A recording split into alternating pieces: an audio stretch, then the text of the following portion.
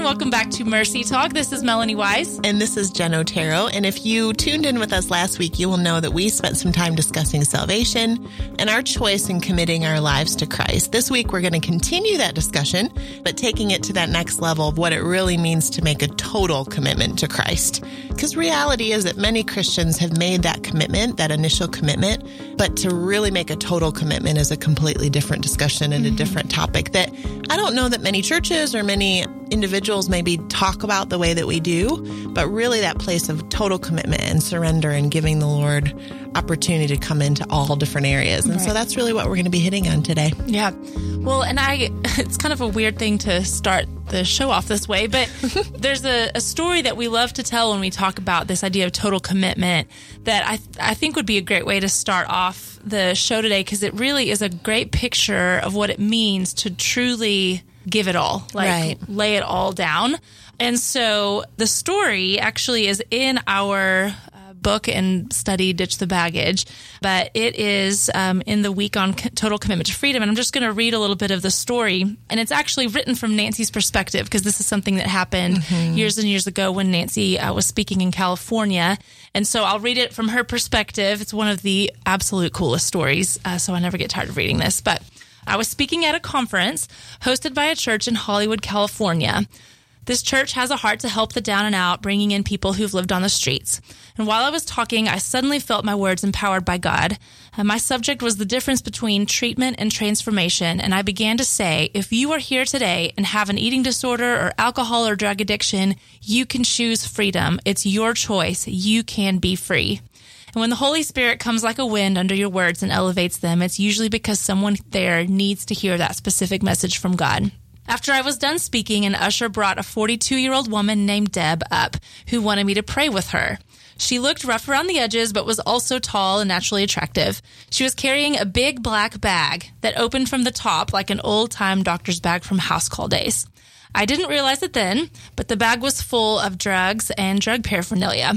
She got right to her point. I've been doing drugs since I was 12, Deb said, but you said I have a choice. I can choose to be free, right? Yes, I said, it's your choice. Then I want to be free, Deb said, shoving her black bag at me. I don't want drugs anymore. I want to be free.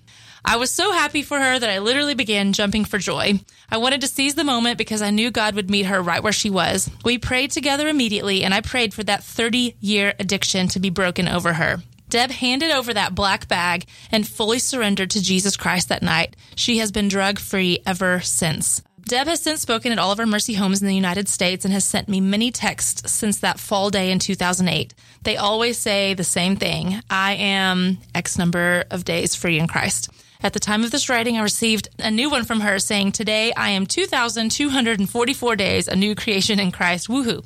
It's one of the greatest miracles I have ever seen. And truly, I just feel like there's no story like that one to just give you a picture of what it looks like to say, you know what, whatever it takes, whatever the cost, I am willing to give to be able to walk out this commitment to Christ. And, you know, we talk about just kind of that idea of that black bag and how comfortable that black bag was for her. I mean, it was destroying her life, That's right. But it was also her comfort. I mean, everything that was in that bag and everything that it represented was like, this is how I do life. This is how I've been doing life for 30 years. I don't know anything different, but you told me I can be free. You told me I can make this choice. So I'm willing to literally hand over this black bag and everything that the black bag represents and fully be all in.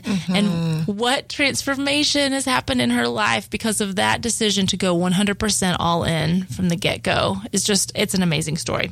And I think you're right, Mel, that story never gets old. Like there's just that truth and that reality of, it's such a perfect picture, I think, for us, because as I said, you know, we can make that initial commitment to Christ and we can think, okay, these are the portions, Lord, that you have access to. And this is my list of things that I want to see change and grow. And these areas over here, they're sort of tucked away in a black bag to some degree. Like, I'm not real sure that I'm willing to go there. I'm not really sure. Maybe I trust you. I'm not really sure, you know, that I'm willing to go all in.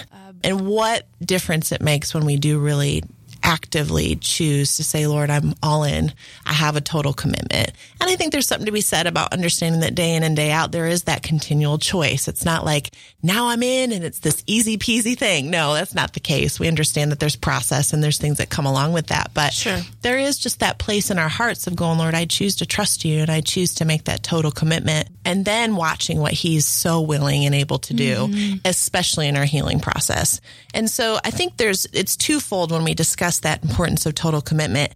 First and foremost, as we often talk about, as with these podcasts, we want to make sure that we're really connecting with people who are in a helping position, whether that's pastors, youth pastors, whether that's just lay people that are just loving on people and mentoring, whether it's teachers, whether it's youth pastors, that there is something to be said about we give what we have to give. And so I'm not in a place of total commitment with the Lord. How am I going to be then positioned to really encourage the people that I'm helping to be in a place of total commitment? And so it always starts with us as sons and daughters. We say that often, but really making sure that we have stepped back and gone, okay, where is my heart in this situation? Are there any things that I'm holding back that I'm not willing to surrender or trust to the Lord?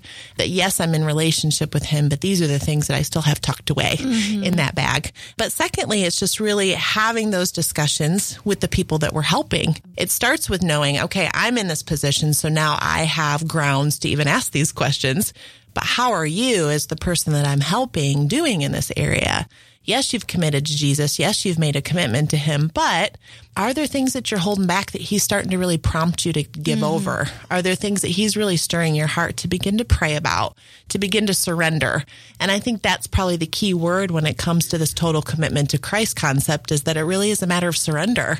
When Deb gave over that black bag, it was the ultimate place of surrender, like you said, that in the natural, that bag held drugs and drugs paraphernalia, but it also held her identity. It held her the last 30 years of her life. Like there was so much that bag identified with. And so really for us to be able to even step in, and I think sometimes even practically going, you know, even after this podcast, once folks are done listening, maybe it's even just a place of prayer and going, Lord, what is the black bag in my life? What are the things that I'm not really willing to maybe hand over to you fully? But if I did, what could that possibly even begin to look like? And the fact that he is so ready and willing to come along and to bring us whole new levels of healing and just to really take us to a whole new level of completeness, that it's not going to just be this piecemeal healing, but it's a complete transformation that we're able to really be able to receive from him. Yeah, I think I'm glad that you're hitting on just kind of how do we assess this for ourselves? Right. You know, I mean, what are the questions that I'm asking as far as being able to figure out where I land on this? Am I totally committed to Christ? And I think you just hit the nail on the head when you said, honestly, if you just ask the Lord to bring any of those things to light, he's going to be very faithful to do that. It's a hard prayer to pray, but, you know, I mean, sometimes it's literally just asking, like, is there anything that's hindering me right now in just walking in the fullness of what you have for me? And a lot of times those hindrances and those areas that are kind of blocking us are some areas that maybe we're trying to kind of hold on to a little too tightly and not willing to surrender or to let him put his finger on. And so I think really, like you said, just starting out in a place of prayer and asking the Lord to bring those things to the light, because he wants your commitment even more than you might want to give it. Right. Not because he needs it or he's to be more God, right? But because he knows that is the answer to your healing and freedom and life. And so he wants that for you even more than you probably even want it for yourself. And so he'll be very faithful to point those things out and to bring those things up if you ask him to. And, you know, I think that just some very practical questions, or you've kind of already mentioned these, but, you know, does he actually have access and a voice into every area of my life? Or are there areas that I'm kind of holding back, that I've kind of got my grip around, that I'm just kind of trying to control myself? Those may be areas of hurt, things that you just, like you said, I don't want to go there. Right. Can't go there. Can't go back to that hurt or that area of unforgiveness. I'm just going to let that one sit and focus on everything else. It's going to come back. Right. Like everything that you don't let him heal and touch will come back at some point. And so just allowing him into all of those different areas, all those different experiences, all of those hurts, but also just different, you know, maybe struggles that you've got that you just don't want to lay down, that you're just like, man, I just kind of keep turning to this thing, or maybe this addiction or this habit or this, you know, whatever it might be. And I'm not in a place where I want to give that thing up. And if you're not, that's your decision. Like we've already said, he gives us the power of choice. But knowing that total commitment looks like I'm literally willing to lay all of that down to be able to walk in fullness and walk in wholeness and healing and really be able to work and walk through this process of finding freedom.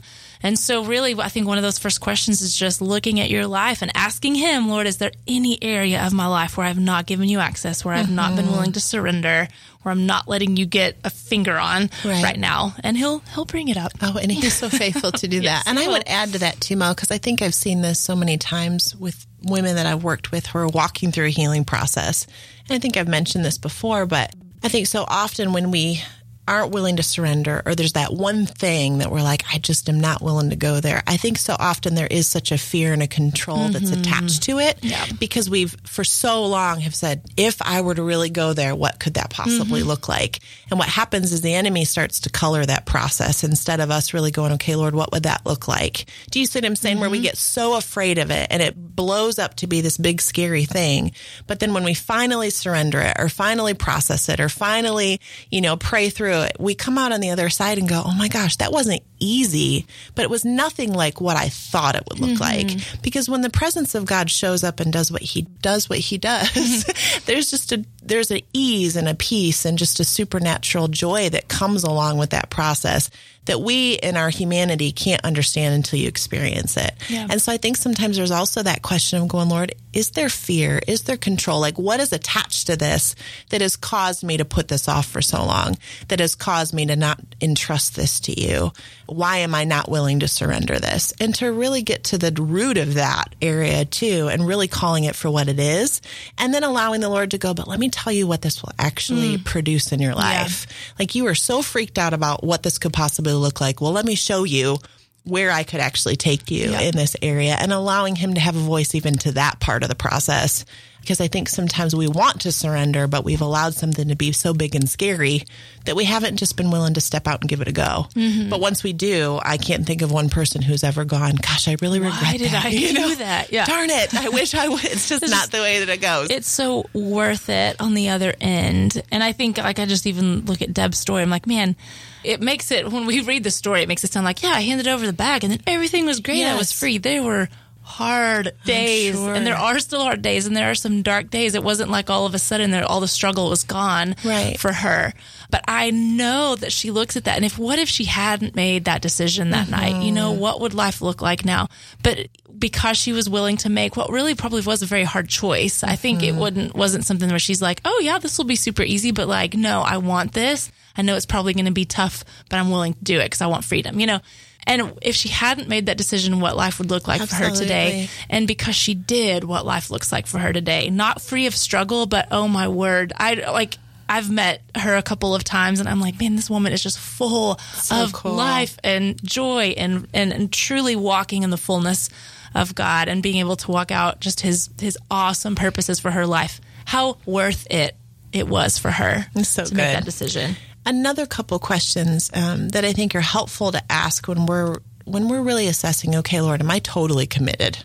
Or even just looking, is there a lack of consistency even in our spiritual disciplines? And really what that means is, am I running into my prayer time looking forward to it, or am I putting it off? Is there a lack of consistency in my time at church or Bible reading, or just those places where I know, where it's not even just the checking it off the list, because that's not what this is about. Right. Spiritual discipline isn't just about checking it off the list. Well, I read my Bible today, so now I'm good. Right. I'm talking about that heart-to-heart place with the Lord, because I know for me, and I can think of plenty of times the Lord's been prompting me to say, hey, it's time to deal with this, or it's time to surrender this. And I'll put it off. And suddenly as I'm putting it off, I'm not real too keen or excited to go spend time with the Lord because I know it's going to come up. It's just sort of one of those things where suddenly I haven't really prayer journaled in like 3 weeks because I know that God's calling me to go deeper and to do something that I don't want to do. Therefore, the consistency in my time with him and my heart-to-heart connection with him starts to kind of get a little bit more depleted and lacks consistency. Mostly, I know for me, because I'm putting off the very thing that I know he's asking me to do. But as I said, when I finally get obedient and do it, on the back end, I'm like, why didn't I do that earlier? Why did I put that off for 3 weeks? And so that is also another question to really look at. Is there a lack of consistency even in my time with the Lord, or in areas that are typically pretty easy for me or something that I look forward to? what is that about? And I think it's important to clarify with that what you said, that I can think of different seasons of my life where I was really just kind of just struggling. Like I didn't really have anything in me that was just really pushing me to like spend time with Jesus and talk. And like there's other seasons where I do. And we know that relationship with God is not so unlike relationships with other people. That's where it just kind of, it ebbs and flows. And there's seasons where you just feel close to him. And you can't wait to be in the Word, and you can't wait to pray and go to church and worship and all those things you're so excited about. Then there's other seasons where that feeling might not be there, and you may be kind of struggling a little bit. It doesn't mean that you don't have a total commitment to Christ. Totally. But like you said, if you're in that season, it's worth asking the question, is there an area that God has been prompting me on? Is he putting his finger on something and I'm resisting him? Because if so, then that could go back. I want to make sure that we're kind of drawing the distinction. It doesn't always mean like if you're struggling with being in the Word on a regular basis that you have not really totally committed your life. But there may be areas that you're, and so it's a really good question to ask. Like, Lord, I'm not feeling this. Is there something I'm just kind of resisting you on right now? So it's a good question. And I would say really the other area, and I think we hit on this a moment ago a little bit, but at the end of the day, do I really trust God? That could be a whole nother week of discussion, but do I really trust you, Lord? And if not, am I taking the steps to really begin to learn more and more about your character, who you are, the truth of who you are, and the fact that you are actually very trustworthy with this area and this hurt or this thing that you're calling me to. Like, I can actually trust you with what it is you're asking me to surrender to you. Or I can actually trust you with what it is you're asking me to begin to process through or deal with or get counseling for, or whatever it may be. You know, I even think of those places of surrender, even thinking this week of my daughter starting 6th grade. The other night, the Lord's like, it's time to resurrender her back to me. You know, that wasn't some big healing process I needed to go through, but that place of going, Lord, she is yours first and foremost. You've allowed me to steward her. But ultimately, as we're getting ready to turn a corner into a new phase of her life, I need to resurrender her and totally commit her back to you once again. So even those ins and outs of life, like, do I truly trust God with my daughter? Absolutely. But if I truly do, then I need to be willing to even take that step in my heart and my life. And in that place of prayer of going, Lord, she's yours, and I'm going to trust her to you and surrender her again in this new season. She's not 2 where I need to surrender her anymore. She's now in 6th grade. And so those are even those little things I think that we need to keep just kind of on our radar. Lord, are there any things that I'm kind of harboring and keeping close to my heart? Because either I don't trust you or I'm not really sure that I'm willing to hand that over. And in that way, this is kind of an ongoing daily decision in some way.